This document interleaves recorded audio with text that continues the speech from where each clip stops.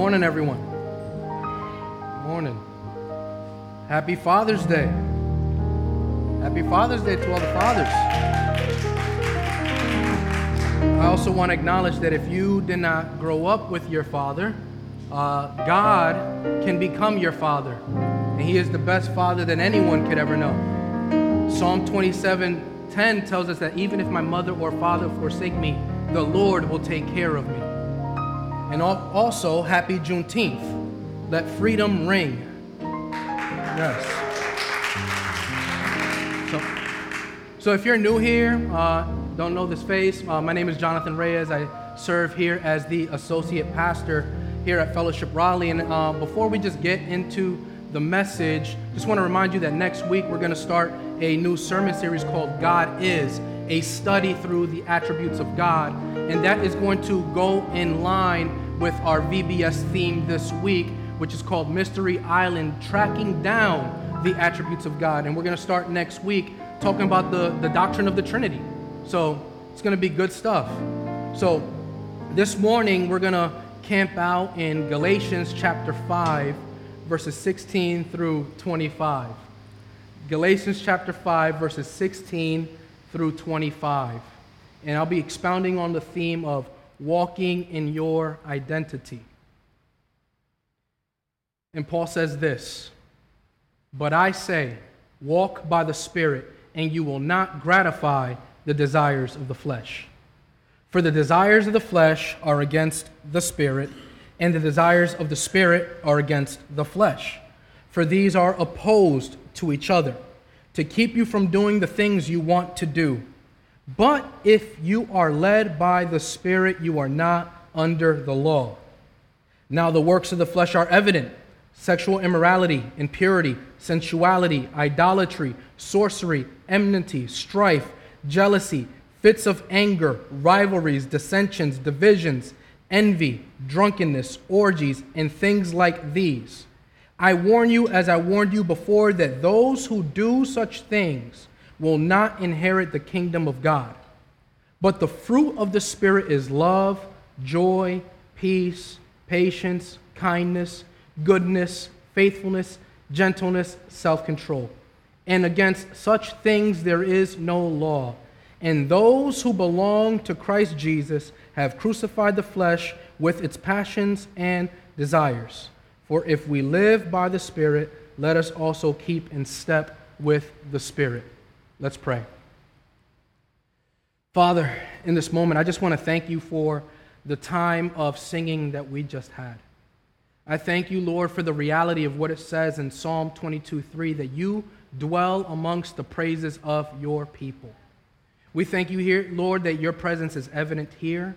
And I thank you, Lord, that it is what's stirring up our hearts and softening our hearts to receive from your word this morning. So I pray in the name of Jesus that you would open our minds and soften our hearts to receive from you. Your word tells us that is not your word like a fire. Is it not like a hammer that pulverizes a rock? So I pray, Lord, that you would shatter stony hearts this morning, open up eyes to see the truth of the gospel. Would you convict us of sin and encourage us in the Spirit this morning? I pray, Lord, that you would do what I cannot, and that is to make dead people come alive. I pray, Lord, that you would encourage your people through your word this morning so that we can live holy as you are holy. I can't do that, Lord, but your word can do that. So I pray that you would send forth your word to accomplish all that you want it to do. I pray this in Jesus' name. Amen. So if you've ever seen a fish out of water, maybe you've seen it going fishing, maybe you've seen some clips on YouTube, you notice that when a fish is out of the water, it just flops around. It wiggles and it jumps all over the place. If it's out of the water, it is outside of where it's supposed to be. It is out of its intended environment. So as it flops and twists and flips and absolutely goes nowhere. So why is that? Because it's trying to be fishy in a non-water environment. No matter how much flipping and flopping it does, all it's going to do is run out of breath. The fish will die because it's not in its home. And at times, you and I, we can flip and we can flop. We can try to do better and we can run and get out of breath and get tired because we're not living the Christian life in the right environment. For the environment for the Christian life has to be in the Spirit. Now, those who know me knows I emphasize a lot the role of the Holy Spirit in the Christian life. Because more often than not, there are Christians that function on two extremes. One extreme functions the Spirit over the gospel. Even though Jesus himself said that when the Spirit comes, he will bear witness of me, that he will testify me and he will glorify me. The other extreme applies to most people in the conservative evangelical world that we find ourselves in. And it's that we don't know what to do with the Holy Spirit. Our lives don't reflect a spirit-ledness, but it more often than not reflects theological rationalization than spirit-ledness. More often than not, we want to theologize our entire lives and make decisions rather than relying on the Holy Spirit. And not saying that the Holy Spirit can't use that, but it's more like we just make our decisions by what does the Bible say or what do I think the Bible says. So how does this theme of walking in identity comes into play here? Well, it's because walking in your identity is vital to living the Christian life. One preacher says that when I know who I am, then I will know what to do. And if you don't know who you are as a Christian, you will not live a victorious Christian life. You will struggle with having victory over sin. And to put this passage in its context, the Galatians were people who forgot the environment they were supposed to live in. They forgot that they were supposed to live in the Spirit. The Galatians were a people who started off well, but because of the influence of false teachers that Paul calls Judaizers, they reverted back to the flesh. And this is why Paul rebukes them in chapter 3 by saying, "O foolish Galatians, who has bewitched you?" Meaning, who has cast a spell on you? It was before your eyes that Jesus Christ was publicly portrayed as crucified.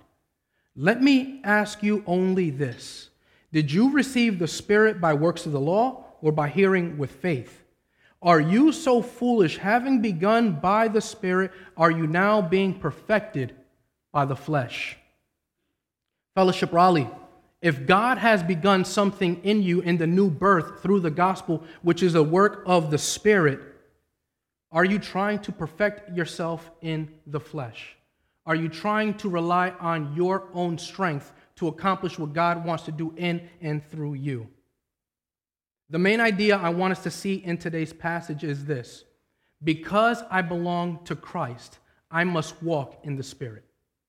Because I belong to Christ, I must walk in the Spirit.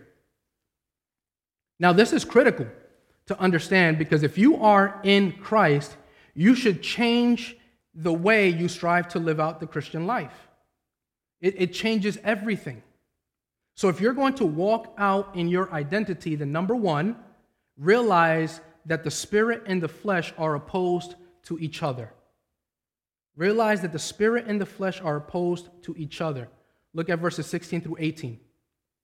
It says, "But I say, walk by the Spirit, and you will not gratify the desires of the flesh. For the desires of the flesh are against the Spirit, and the desires of the Spirit are against the flesh. For these are opposed to each other, to keep you from doing the things you want to do. But if you are led by the Spirit, you are not under the law." Now this phrase, "but I say walk by the Spirit," in the Greek grammar is written in the present active imperative. What does that mean? It has the idea of a continual action, not a one-time thing. It's an ongoing thing, not a one-time act. The word walk has the idea to behave a certain way, to conduct one's self, to live out. If I can translate this myself, I would say to walk by the Spirit can be phrased that let your conduct, let your behavior be controlled and governed by the Holy Spirit.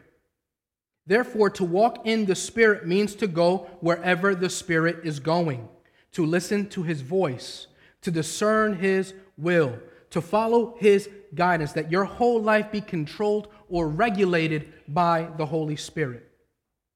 On the flip side, Paul says that you will not gratify the desires of the flesh, for the desires of the flesh are against the Spirit.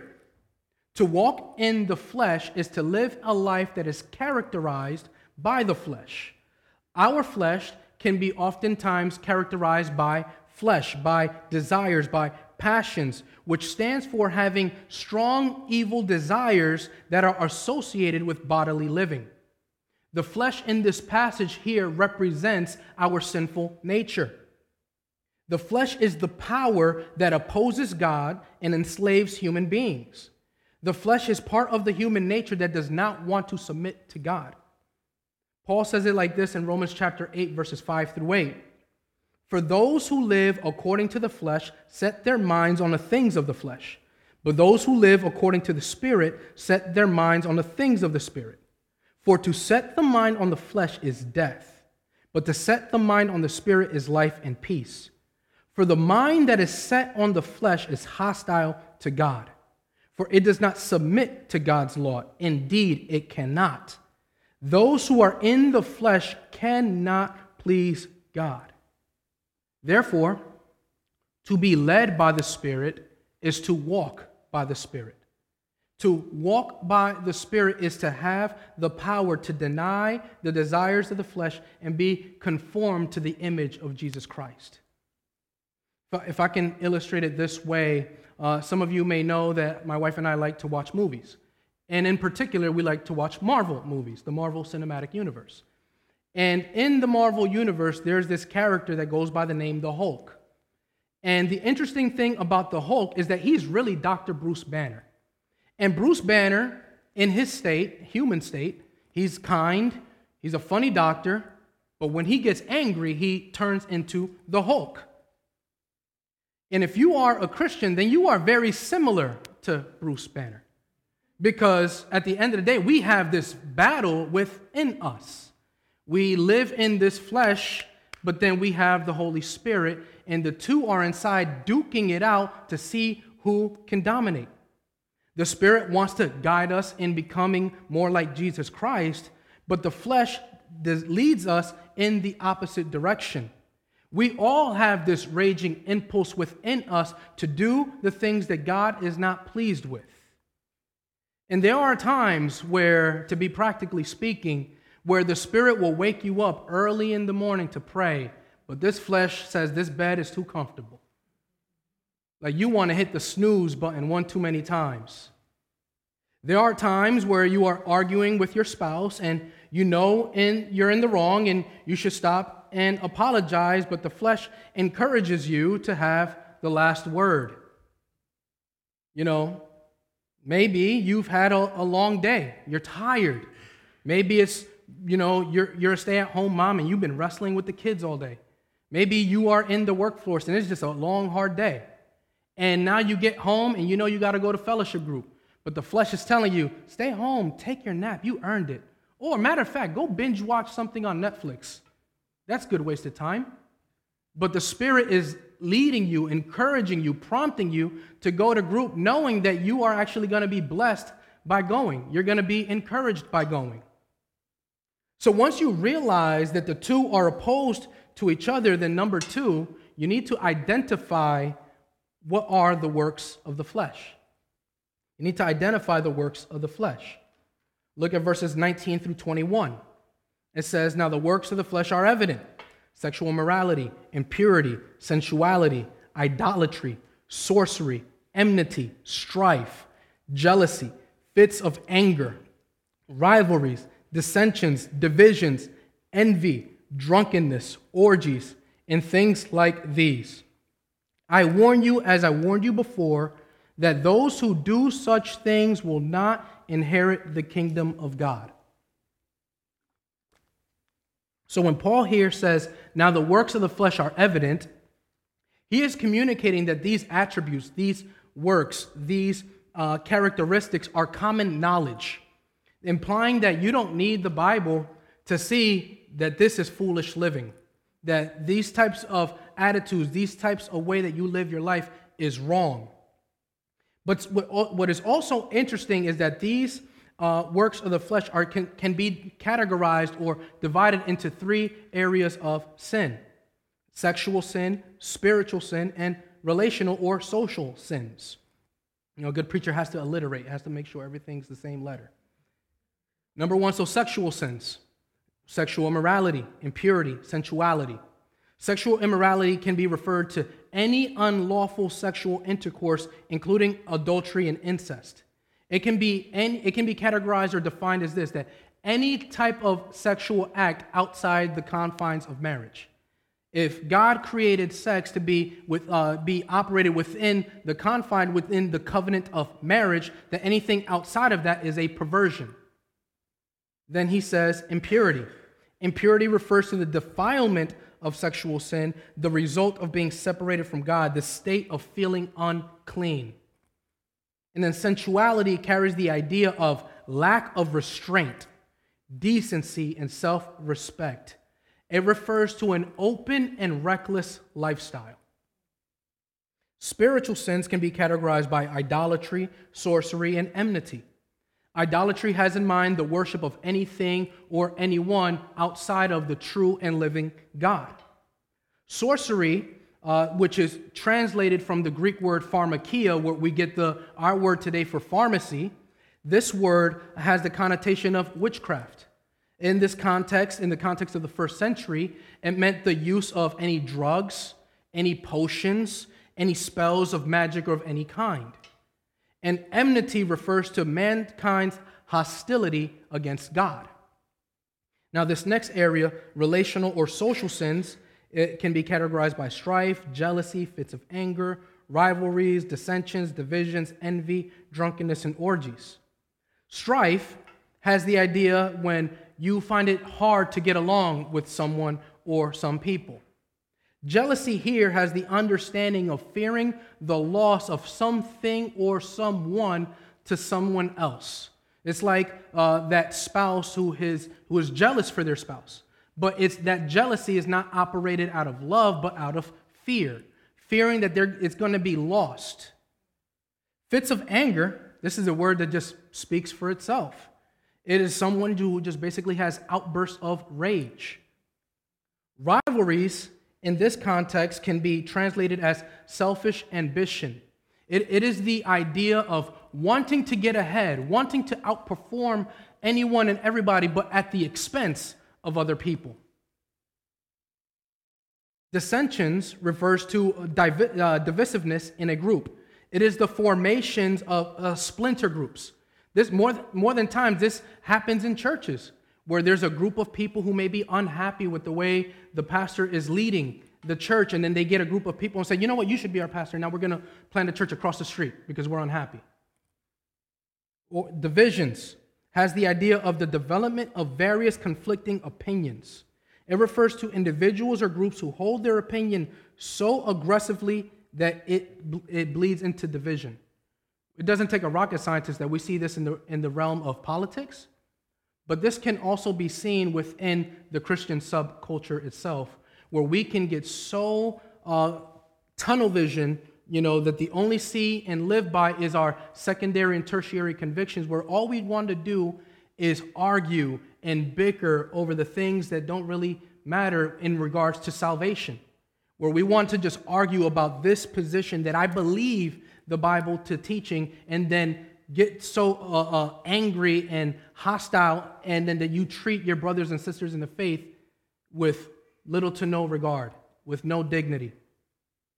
Envy speaks to the regard of another person with ill will because of what he or she may have. Maybe it's because they have a bigger house or a nicer car, or maybe they received a promotion that you thought you deserved at work. Drunkenness refers to the person dominated by alcohol and finds himself constantly engaging in drinking bouts. Like, you can see this with people who like to play beer pong. Like, this was the context that I got saved out of. And orgies.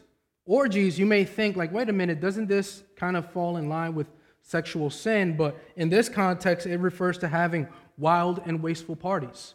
It was not common in the first century in the Roman Empire where they would just host big, large banquets that was filled with alcohol, which then in turn led to sensuality and drunkenness and sexual immorality. The works of the flesh are the things that people do when they are controlled, when they are dominated by their sinful impulses. And when you are controlled by your sinful impulses, you will see that these type of characteristics can be manifested in your life and relationships. Growing up in the inner city, I was introduced to ethnic superiority religious cults. That's the way I define it, like the Black Hebrew Israelites. The Black Hebrew Israelite movement, in a nutshell, teaches that the true people of God, that the true lost 12 tribes of Israel are people who are part of the African diaspora. But one thing that stands out in my interactions with them is that they tend to operate out of the flesh and not the spirit. If you go down to Moore Square and you get into one conversation with them, all you're going to hear is fits of rage. You're going to see them down-talking and treating people with no dignity or respect. Their evangelism tactics is characterized by enmity, by strife. And as much as they try to promote black dignity, you know their movement is not from God because the fruit that they bear is one of the flesh and not of the spirit. And Jesus said that you will know them by their fruit. Now listen, we can sit here, we can feel guilty or ashamed because we can look at these works of the flesh and say, man, that looks a lot like my week this week.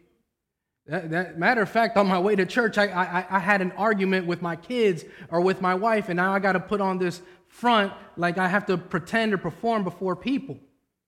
And listen, there are at times when I get I would call a heated, spirited debate with my wife. And things get a little heated. And she replies back like, listen, Jonathan, you need to stop because you're starting to operate out of the flesh. And then I'll respond like, listen, woman, that's never going to go well when you respond that way. Say, listen, have I become your enemy because I've told you the truth? And you know that it's not really going to go well, even if you're telling the truth. And the whole result is because you just want to have the last word. Or I shared this a while back that there was this time where about 10 years ago, I was working at a call center for Rooms To Go. And my job was to survey people, call everyone after they got a delivery, like, hey, my name is Jonathan, I'm calling from Rooms To Go. I'm just calling to see how your delivery went. And in this particular day, I kid you not, every call was a problem.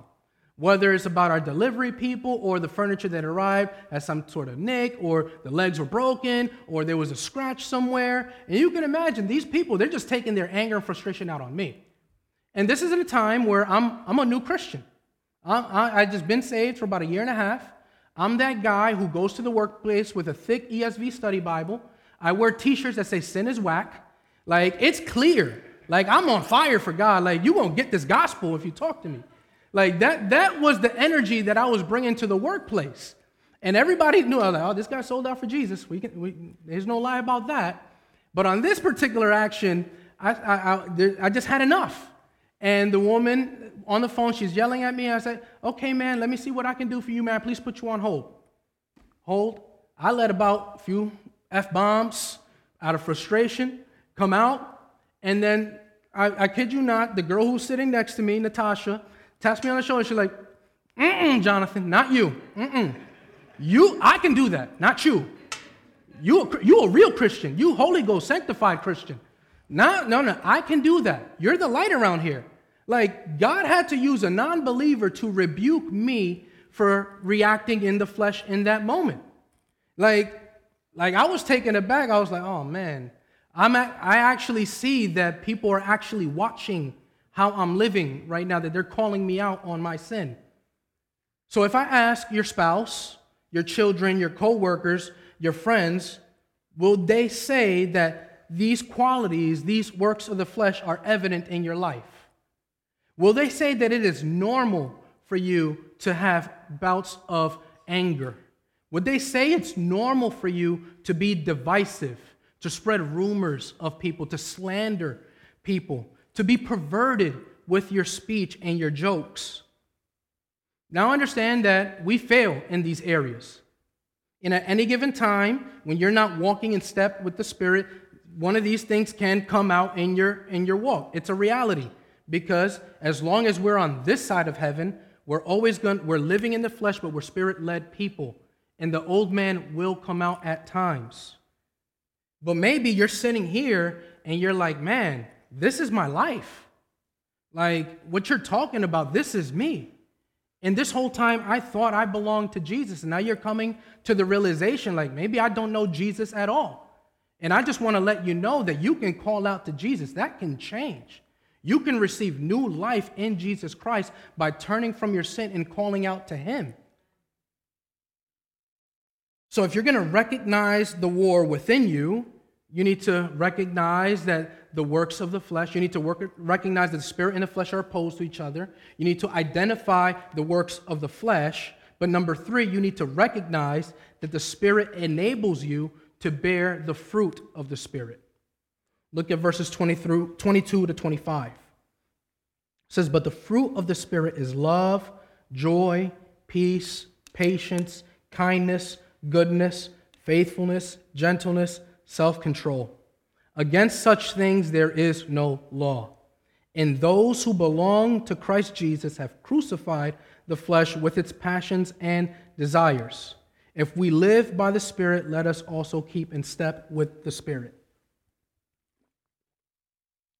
So number 1, what you see here, it says, but the fruit of the Spirit. Notice that it says fruit, not fruits. One word. Paul is not speaking about a series of actions or fruits or characteristics that can be shared with one believer, that one believer can have patience, can have love, but can lack in faithfulness. What Paul has in mind is that he's speaking about a cluster. He's talking about a fruit basket, if you will, where all of these characteristics can be manifested in the life of the believer. Now, also observation here, notice that Paul doesn't say, but the works of the Spirit are. He says the fruit of the Spirit. It's a contrast between the works of the flesh and the fruit of the Spirit. Why is that?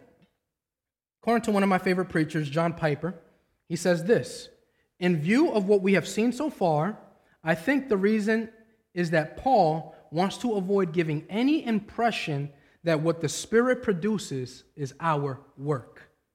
It's not our work, it's His fruit. One of my favorite Christian rappers, KB, says it like this, it is only in the Christian life where we are responsible for all of our mistakes, but we are not responsible for any of our good outcomes. That is all that is an act of grace. I am what I am, Paul says, by the grace of God. But then Paul says, so what is the fruit of the Spirit?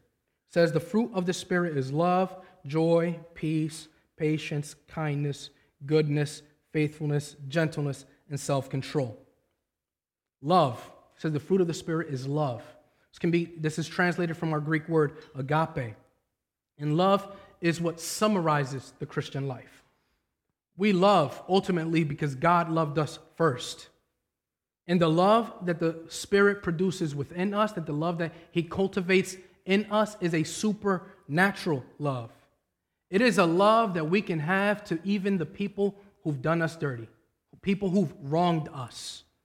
I tend to see this, being that today is Juneteenth. I see through the writings of Frederick Douglass how there were slaves who were Christians and how they had the ability to love and be patient to the very slave masters who mistreated them and abused them, yet they still had this love, and that is a love that can only come from the Holy Spirit. Joy. Joy is the supernatural delight in God. It's a supernatural delight which leads you to have hope in God, that God is going to work all things out and that He's going to work all things for your good. Peace is the supernatural assurance that God is going to work things out. That He's going to give you a peace that even though things are going the way you think they should go, it's a reminder that God is still good in the midst of our circumstances. To give you an example of this, a few weeks ago I had, I would call an episode with Valvoline. With my wife's Tiguan. I took it in for a standard oil change. And I took it, standard 5,000 miles, But when I got home, and this was a Valvoline 5 minutes from my house, my car started to stall. So I was like, something's wrong here. Let me take it to the mechanic who specializes in Volkswagen in Germany. So when I take it there, I drop the car off. A few hours later, the shop manager calls me. He was like, hey, I need you to come back ASAP because we're not going to touch your car. You need to see what the people at Valvoline did to your car. I was like, what are you talking about? And, I get there, and it's like, hey, we were just going to tell you that you needed oil. And then we checked the Carfax and saw that 10 miles ago that you just got an oil change. So then they opened up the hood, showed me how the filter was messed up and how it messed up my water pump and all of that. And you can imagine I was frustrated. I had restraint. So then I said, you know what? I'm just going to call Valvoline. I'm going to send them the estimate. I'm just going to continue to pray that Valvoline pays for all the damages. So it was like $4,000 worth of damages according to the estimate. So during that time, I'm just praying every day and calling. Hey, what's the status? What's the status? So after a week and a half of my wife's car sitting in this shop, Valvoline says, yeah, we checked the cameras. We're only liable for like $600 of the repair. We're only going to cover that. We don't know what you're going to do, brother. I was like, do you approve of this? I'm like, I don't know. I'm going to do this. So then, in frustration, the Lord convicts me and says, hey, there's a guy at your church who may know someone. So then I reach out to Josh McCauley and said, hey, Josh, do you know anyone who works and specializes with Volkswagen? He was like, yeah, my old buddy Joel, who I worked with him at CarMax, he works on Volkswagen all the time. I'm going to call him and he'll reach out to you. He called me, he said, bring your car out. If you can, on a tow truck to Hillsboro, I'll work on it, and I'll probably do it for a fraction of the cost. So then, I got a call for a tow truck, and that's more money out of your pocket, and then we'll get there. He calls me the next day, say, hey, I worked on your car, just give me $700. I said, okay. Oh, man, praise God for that. But here's the kicker. This is why, God is so good, and he was giving me peace all along. I got home that week with 2 checks randomly in the mail, one with my wife's name and another one from my name for a Facebook lawsuit, class action lawsuit claim for biometrics. I don't know what it is. All I know is that 3 years ago, I just filled one of these things out because you may get money. And then this week, I kid you not, I got $800 in the mail. So that $800 covered the tow truck and covered the work on the car, and I didn't have to come a dime out of pocket, including with what Valvoline gave us as well. So in that time, all I knew, Matt knows this, I was like, hey, yeah, it's not working out, but I don't know. God's going to work it out. I just don't know how. God was giving me a supernatural peace that he was going to work it out on our behalf. I just needed to trust him.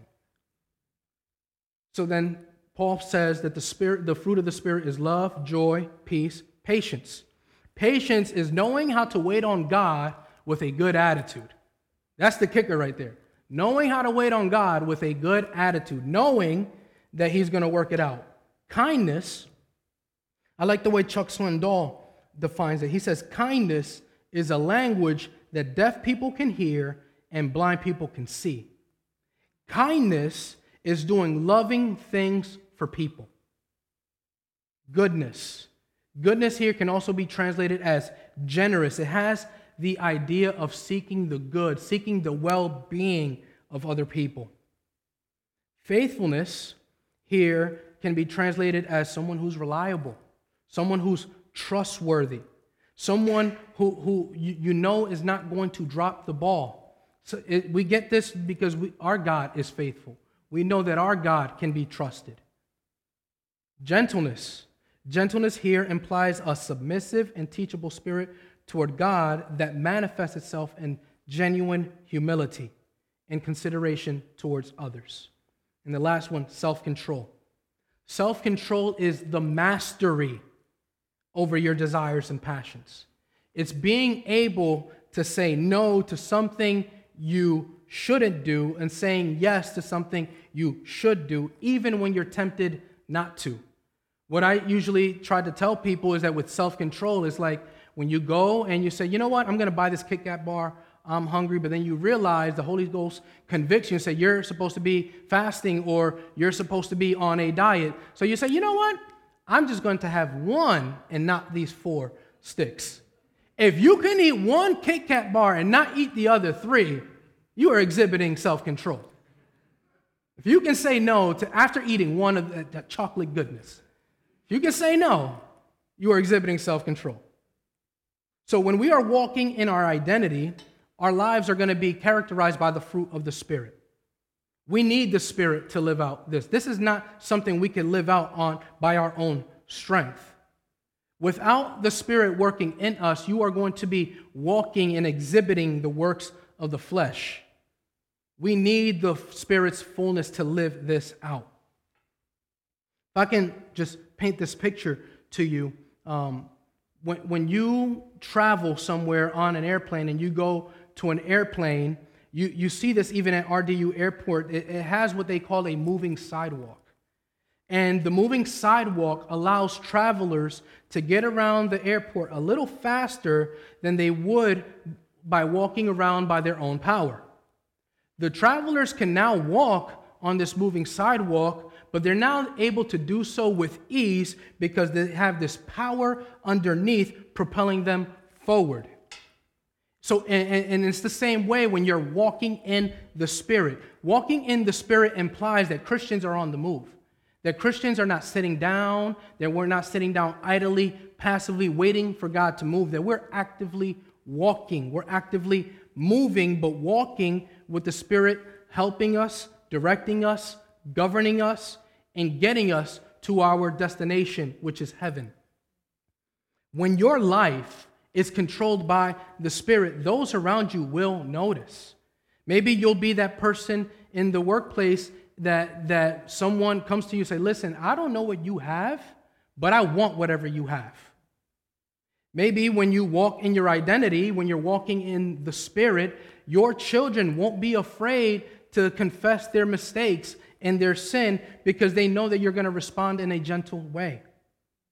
When you walk in your identity, your spouse will not be afraid to share harsh truths and critique you because they know you.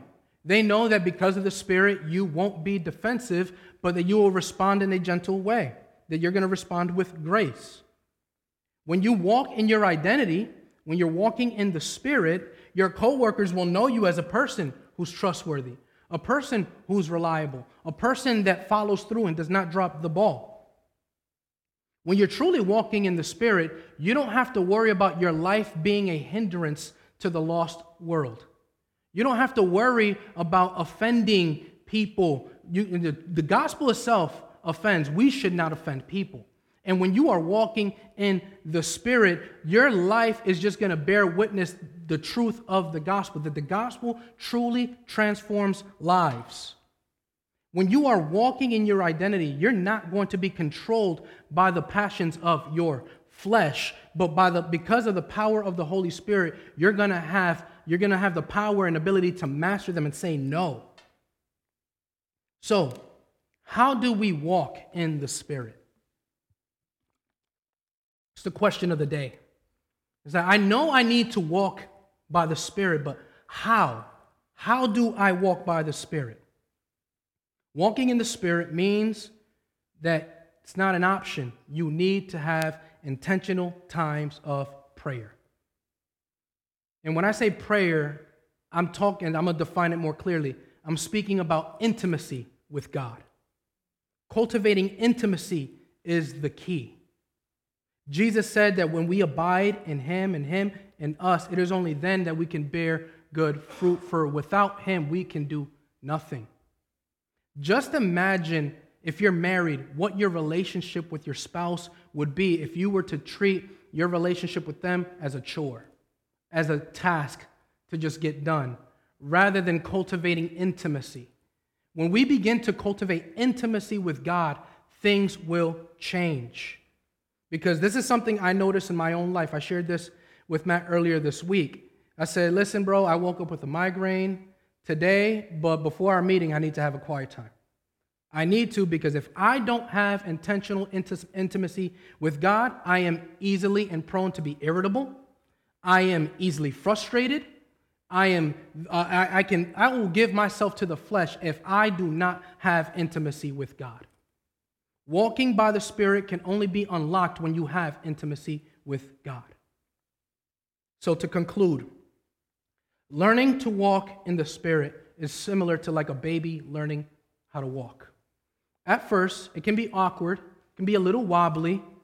When a baby has been crawling for a while, it takes some time for the child to develop a level of comfort and strength needed to walk well. Falls will happen frequently, and the process is not going to go smooth. But sooner or later, the baby is going to discover the ability to walk, and that this ability to walk is going to get the child faster to where they want to go than what it can do by crawling. And the Christian life is a battle. And more often than we like to admit, we lose some of those battles. But the good news is that if you are in Jesus Christ, your victory has already been purchased. Your victory has been purchased by Christ at the cross. In Christ and because of Christ, we can live victoriously over sin. It is because of Jesus, because of the gospel, that when we fall, we can humbly approach his throne of grace, knowing that we will receive mercy. Knowing, and because of that, the mercy that we receive, the forgiveness we receive, we can then humble ourselves and say, I'm sorry to my child, or I'm sorry to my spouse, or I'm sorry to whoever I offended, because we have been forgiven by Christ. And if you are here today and you don't know who you are, maybe you're realizing, I've never truly trusted in Christ. I urge you to turn from your sin, call out to Jesus, receive him. Or maybe you're here and you're just feeling convicted. You're like, man, I have not had intimacy with God. I have not walked by the Spirit. I've been living my Christian life in the flesh, and I'm tired. Listen, there's grace. Jesus spilt blood where he knew you would trip. That's not my line. I got that from someone else. He spilt blood where he knew you were going to fall. Because Jesus was punished for our sin. He took our penalty. You don't have to feel condemned, because there is therefore now no condemnation for those who are in Christ Jesus. Jesus was bruised, he was beaten, and he ultimately died on a Friday. But early on Sunday morning, he rose. He got up from the grave, demonstrated that he was the Son of God, demonstrated that he is who he said he was. And because Jesus rose from the dead, we can take at face value what the scriptures say. We can believe and know that God is trustworthy. We can believe that all his promises are yes and amen because of Jesus. We know that we can grow in this area because Jesus called us to, because Jesus will give us the strength. So remember, because you belong to Jesus, or better yet, if you belong to Jesus, then you must walk in the Spirit. Let's pray.